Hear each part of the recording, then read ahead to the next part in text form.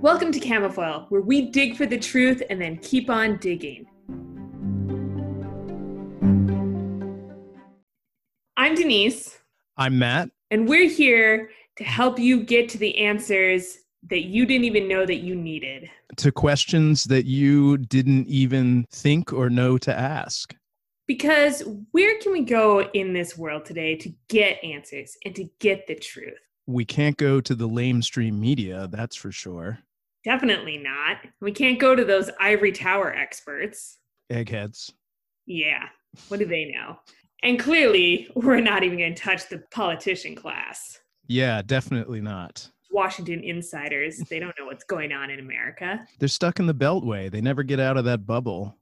Right. I mean, thank goodness we have President Trump, who at least understands the common man. Exactly. But, you know, he's just one man, and everybody seems set to try to hold him back and prevent him from doing what needs to be done here. He's like Atlas with the weight of the world on his shoulders. He needs our help because, like you said, he's just one man with 500 million followers on Twitter and a major news network at his beck and call. I mean, how can he possibly get the truth out to us? There's just no way to cut through the white noise.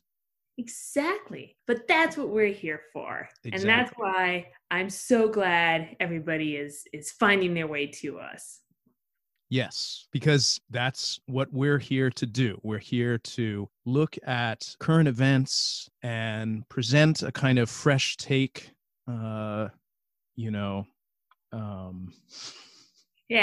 we're slogging through all of this noise and lies and deception that we're getting through the media and everything else because we know how to look through it and see the real truth. They try to hide it, but it comes through. We can look through it and make sense of that. So one question that people might be wondering is, where do we get our information from? Where do we find these clues that are hidden?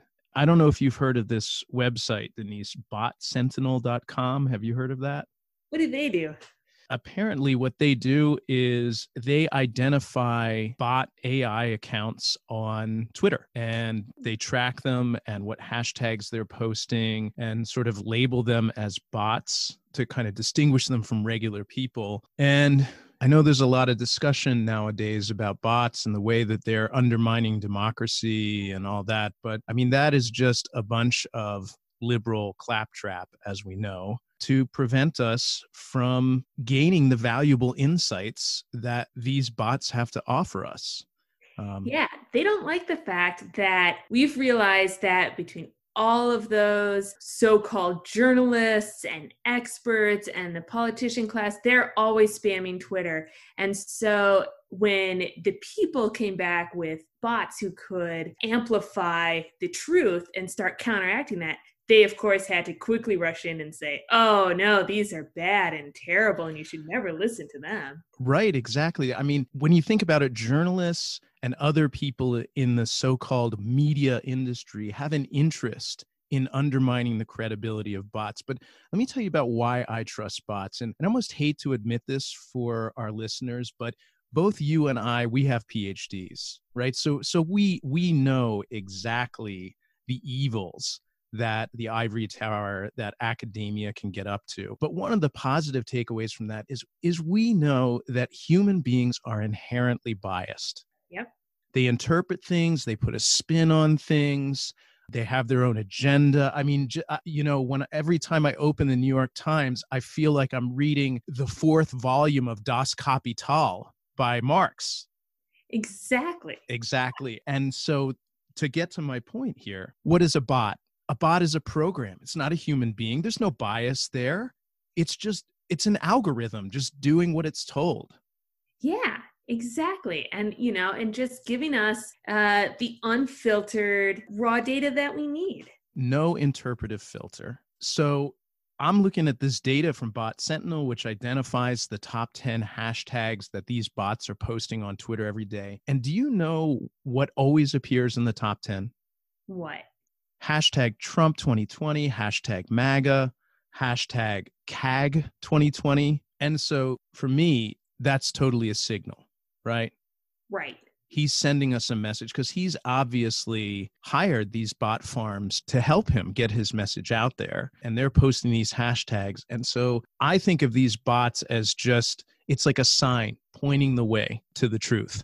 Nobody knows about this. Why isn't the media covering that? Have you ever seen the Washington Post or MSNBC mention this site? No, of course not. It's a great place to start. For anyone that's serious about doing their research, I mean, that's the other thing, right? Don't listen to us. Do your own research. Yeah.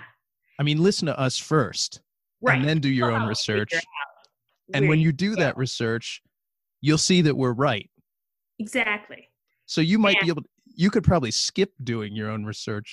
Just make it easier for yourself because you're busy. You've got all sorts of stuff going on in your life. You don't need to be having to dig through all this stuff. That's what we're here for. And in addition to, looking through the bots and getting our signs that way, as you mentioned, we both went through the academia process. So we know we're insiders. We have some of that inside information. And that allows us to really filter out what's being said. And we know the codes, and we can kind of break that for people. So you might see a news story that talks about Trump being way behind in the polls. But as you and I both know, I mean, you can use statistics to prove anything. That's exactly right. I mean, when has a poll ever predicted the results of an election?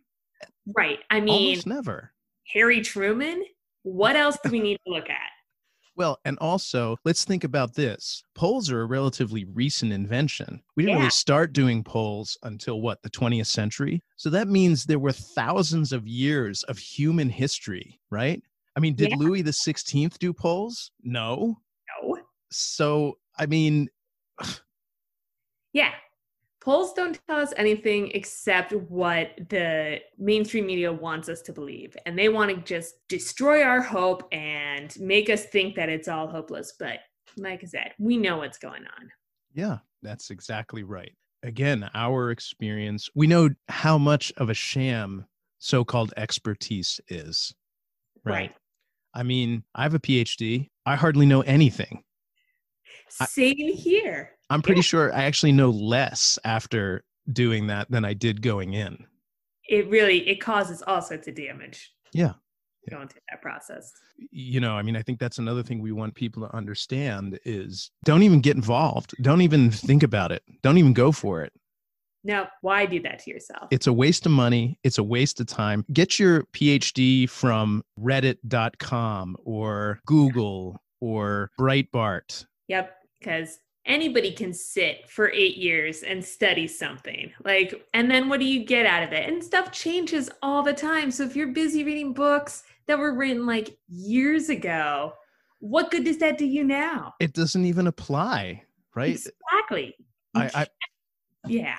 I mean, libraries are really just monuments to useless knowledge. Which is why it's so refreshing to see how many of them are, getting rid of the books and putting in more Starbucks and coffee. I say defund them, knock them down, put up a few more statues.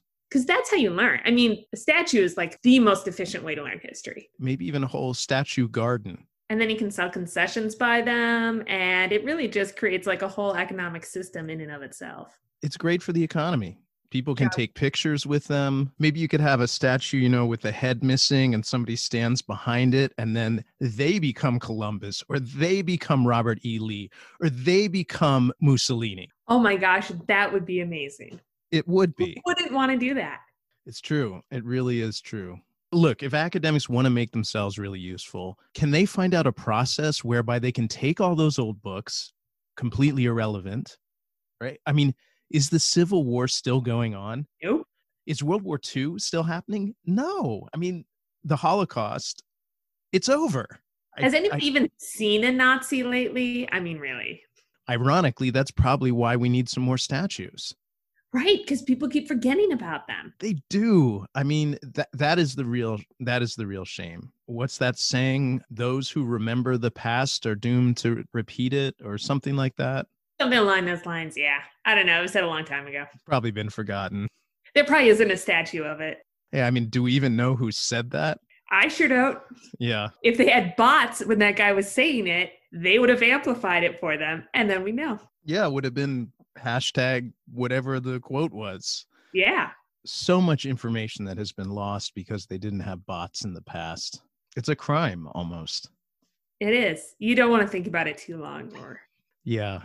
In fact, that's another key point in all of this. Don't waste your time thinking too long or hard about any of the stuff that you're hearing or seeing, because that just causes you a headache, and you don't need that.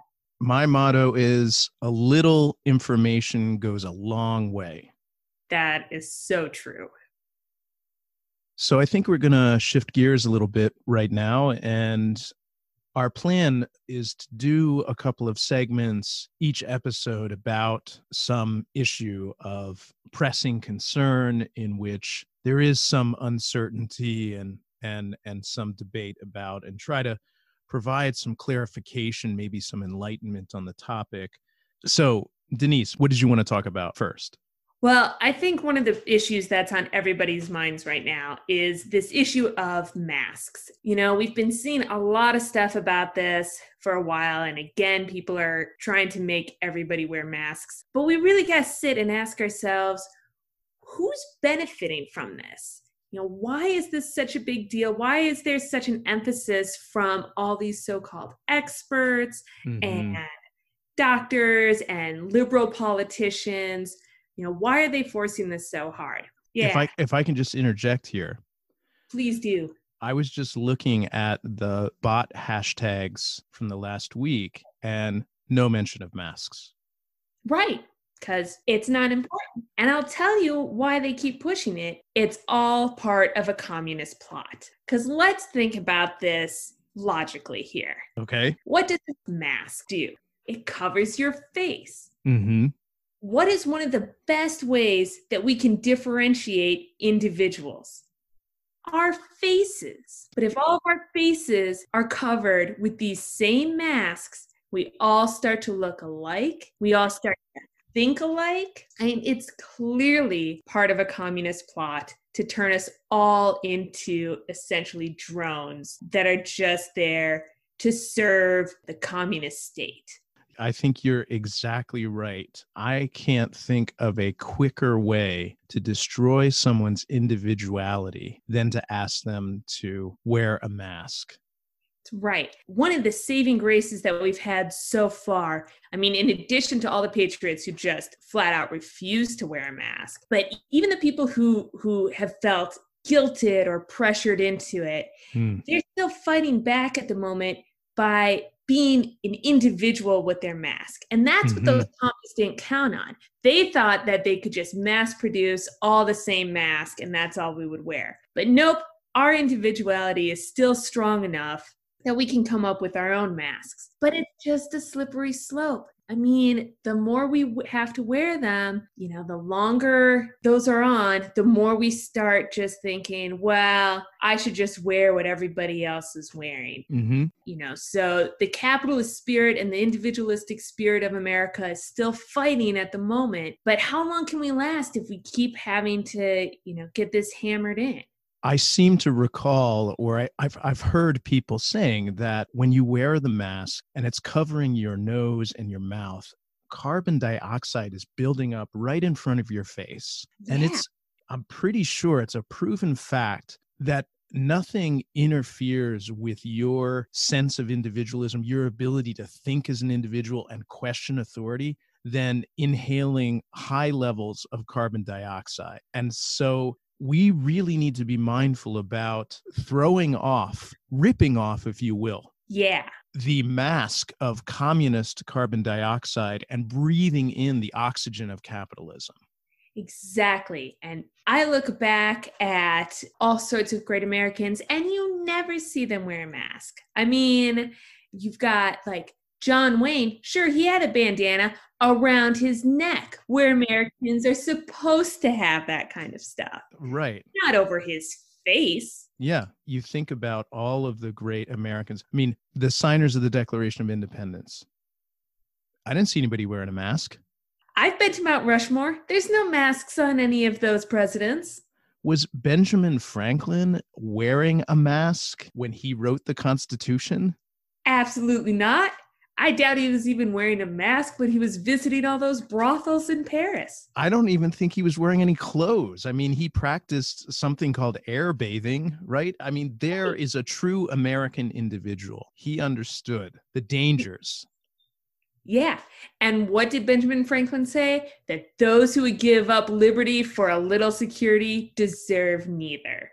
So, what good is it to give up our liberty for this false sense of security that masks are supposed to give us? I remember when I was in the Hall of Presidents in Disney World, none of those presidents wearing masks.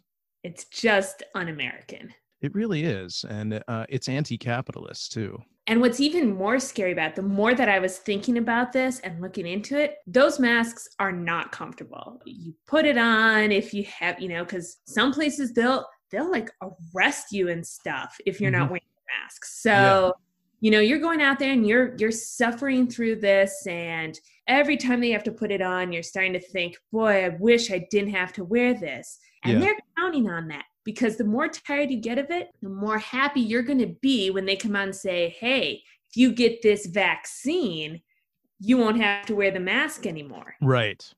They don't realize that the vaccine is going to be even worse. Yeah, I mean, that's a whole nother angle that we need to get into, is the role of big pharma and big vaccine, big V, as I like to call them, in scaring people. Yep.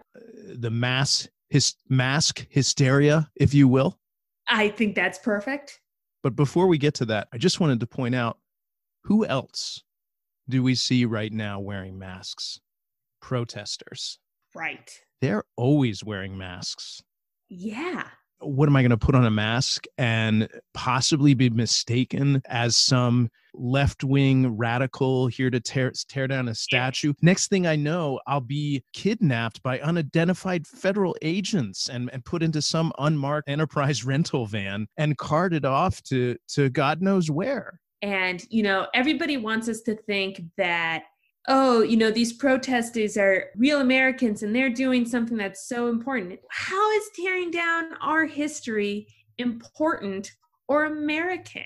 I mean, can you imagine any time in American history where we would just destroy property? I can't think of a single time. Nope, I can't either. Because it's just unthinkable. There's no good reason to do that. Yeah. I know there's been a lot of discussion about these federal agents that are being sent into Portland, and they are just trying to get this message out about the danger of masks and the danger of masked people. Yeah. And, and it's just so sad that people won't listen.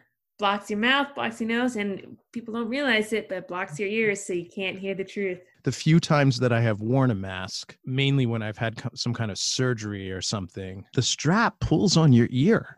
Yeah. And it can crush your ear canal. And then next thing you know, you can't hear anything. It really is disconcerting and alarming. All this debate about masks, which I don't even know why we're having it, has focused so much on the occlusion, the blockage of the nose and the mouth, but people always forget about the ears. Yeah, it's terrible. And I mean, there's some real pain there. And, you can only imagine what that's doing to your head and to your brain. I mean, that can't be good for it. Your brain's like right there. Have you noticed that when you're talking to somebody wearing a mask, you always have to speak up? Yeah. That's because they are losing their hearing. That's right. We are on the short track to being a nation of shouters. That will be the real epidemic. Yep. It's just terrifying to think about. The question is then how do we avoid these consequences? How can we resist this, right? And I think as you were pointing to, one of the things we really need to think about is who's behind this. Yep. We need to unmask them. Exactly. Who do you think is really pulling the strings here? Somebody's pulling the strings. Somebody is sewing the strings onto the masks. Making them so tight and painful to us. Yeah. I mean, that's the other thing. Where are they making these masks at? China?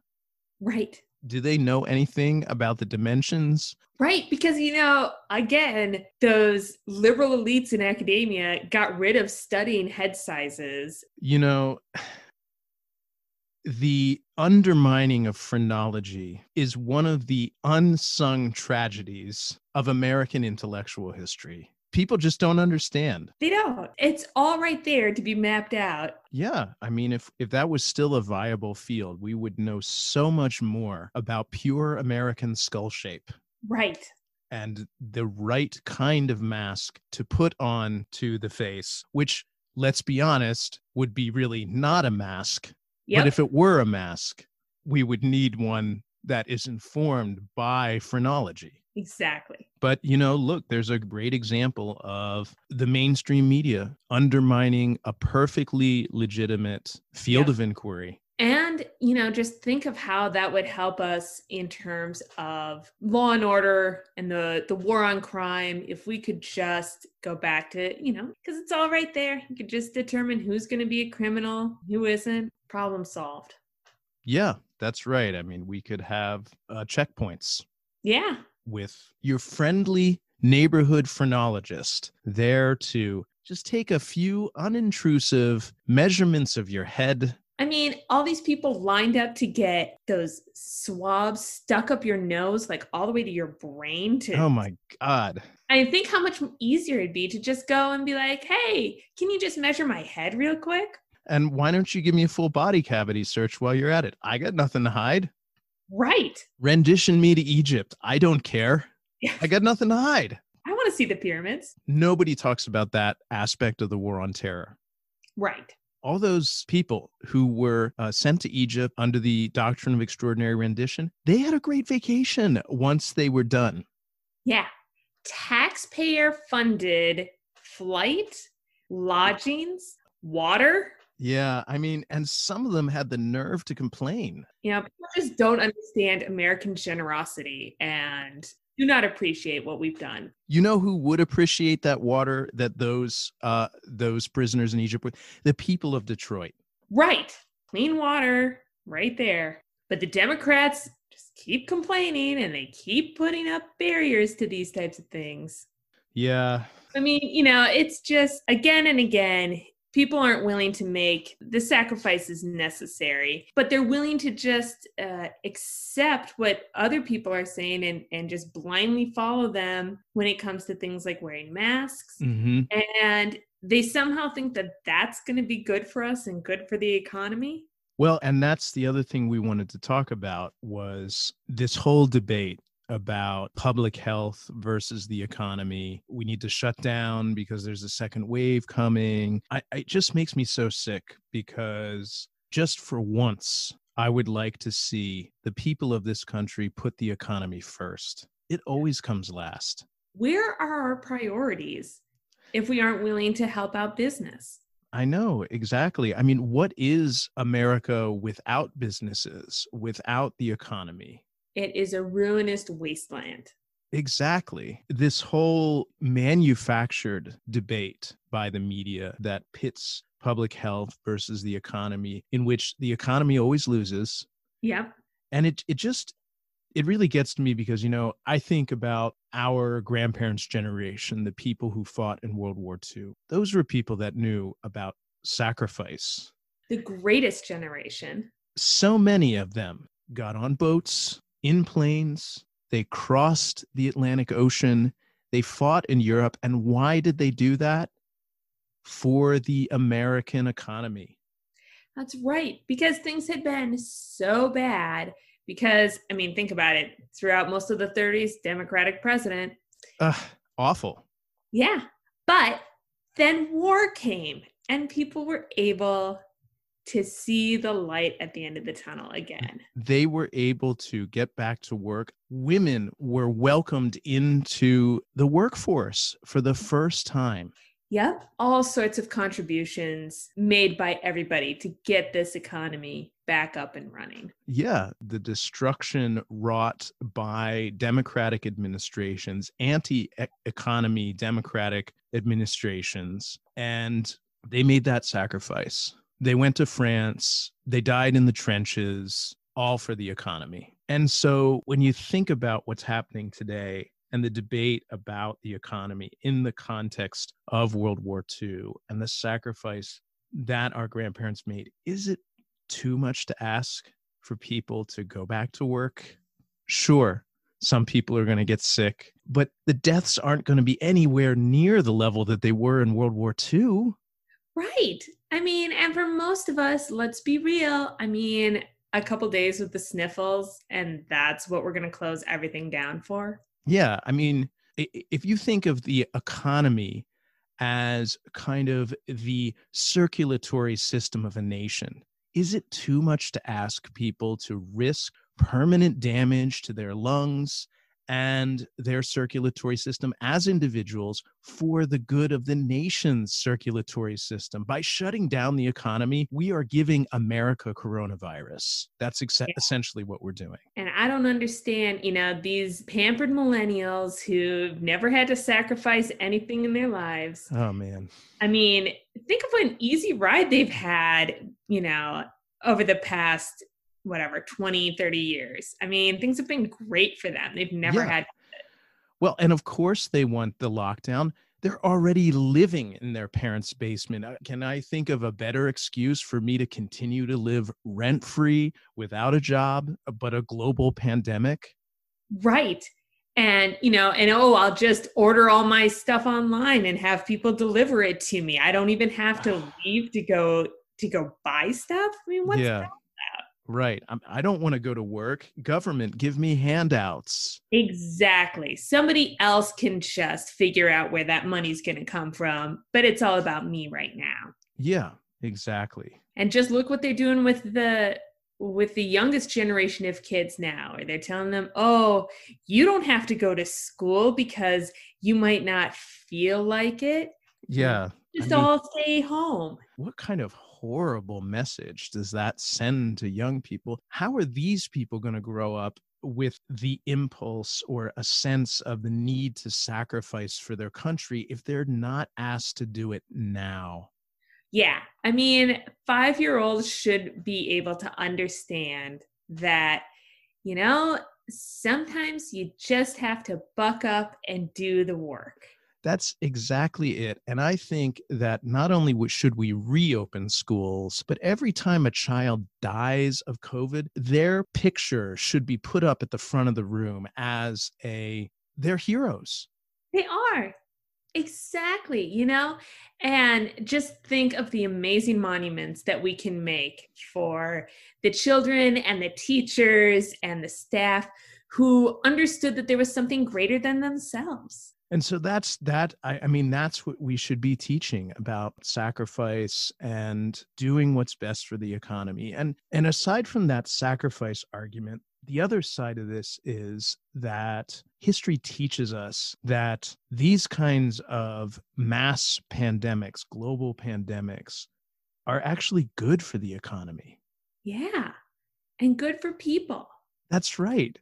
For the people who survive, your immune systems are stronger. I mean, yep. by cowering in our basements, watching our Netflix, we're only harming ourselves in the long term.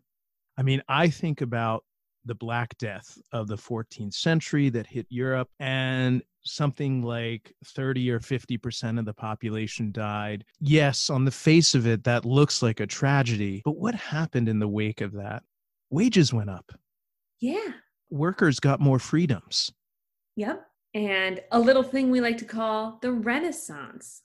Exactly, is pretty much a direct product of the Black Death. And so by shutting down our economy and having these strict quarantines, we're not only hurting our economy, we're hurting culture. What untold possibilities would there be? Are we preventing the next Michelangelo or Leonardo da Vinci because we're too afraid to go outside and get back to work? I mean, really, when you put it that way, how could you argue against opening up the economy? These artists, they need to do what they've been doing all along, working in coffee shops, working in bookstores, right? That's where that creative genius comes from. Working yourself to death And then that spark of inspiration comes about. Leisure time. I always say leisure time is the enemy of creativity. Absolutely. And also, if we don't have rich patrons to support the arts, Mm-hmm. then how does anything get done? And how are those patrons going to make any money if people aren't out there working for them? Right. And then I they mean, make that money and they give it back to society. yeah, Hello? it's a healthy ecosystem. It really is. It really is. And just another example, a lot of people like to compare the coronavirus pandemic to the 1918 flu. Yep. Because apparently there's the same quote unquote virus or related viruses. I mean, I don't know how we know that, but Yeah. whatever. Let's take that as a hypothesis. When you look at the 1918 flu, what happened after that was over? The Roaring Twenties. Which is everybody's favorite time period. How many movies are set in the 1920s? Right. I mean, it's just a beautiful, fun time for everybody. I can't think of a single person who wasn't enjoying themselves in the 1920s. Exactly. I mean, The Great Gatsby, that's what we have to look forward to. Yeah. And so if we can just get out of our own way and Yeah. send people back to work and give up this crazy idea of, again, putting health and safety ahead of the economy. It's so selfish. It really is unbelievably selfish. I don't know how some people live with themselves. I really don't either. Okay, that brings us to our final segment where we discuss a historical episode that is relevant to what we've been talking about so far. And Denise, what did you want to discuss today? Well, today I wanted to talk about an individual who did understand the importance of sacrificing public health for the economy. A woman who has been just unfairly maligned in history and in public culture, Typhoid Mary. Typhoid Mary. Yeah. Now, see, this was a young, hardworking Irish-American girl who really just wanted to create a better life for herself. Mm-hmm. But she wasn't going to rely on government handouts or trying to just beg money off of people. She was going to work for it. She understood that that was how things are done in this country. Mm-hmm. Now, it turned out that Mary was an asymptomatic carrier of typhoid, which, wasn't a very pleasant disease, but she didn't let that stop her. She would go and she would work as a cook for a variety of families. And yeah, sure, sometimes members of these families would fall ill, and very rarely some of these people would die.